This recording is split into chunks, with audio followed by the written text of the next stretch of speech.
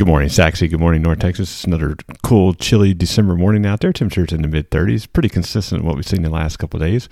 And as far as the weather today goes, it will also stay consistent. Temperatures going to be in the middle 60s. Sunny skies, more clouds than yesterday, but still a very pleasant day, at least on the cool side.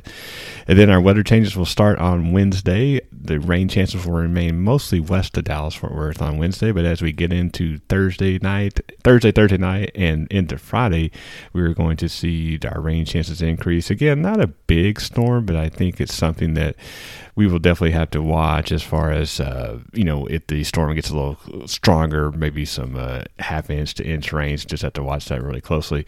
And then, of course, that's going to continue into Friday night. No severe weather's expected. Flooding is not really likely, but again, this is something we'll have to watch toward the end of the week. And then as we get into the weekend, the clouds are going to clear out and we're going to see a lot more sun. Temperatures in the upper 50s to lower 60s. Well, as always, I'm watching the weather so you don't have to. Hope everyone has a great Tuesday, and we will talk to you soon.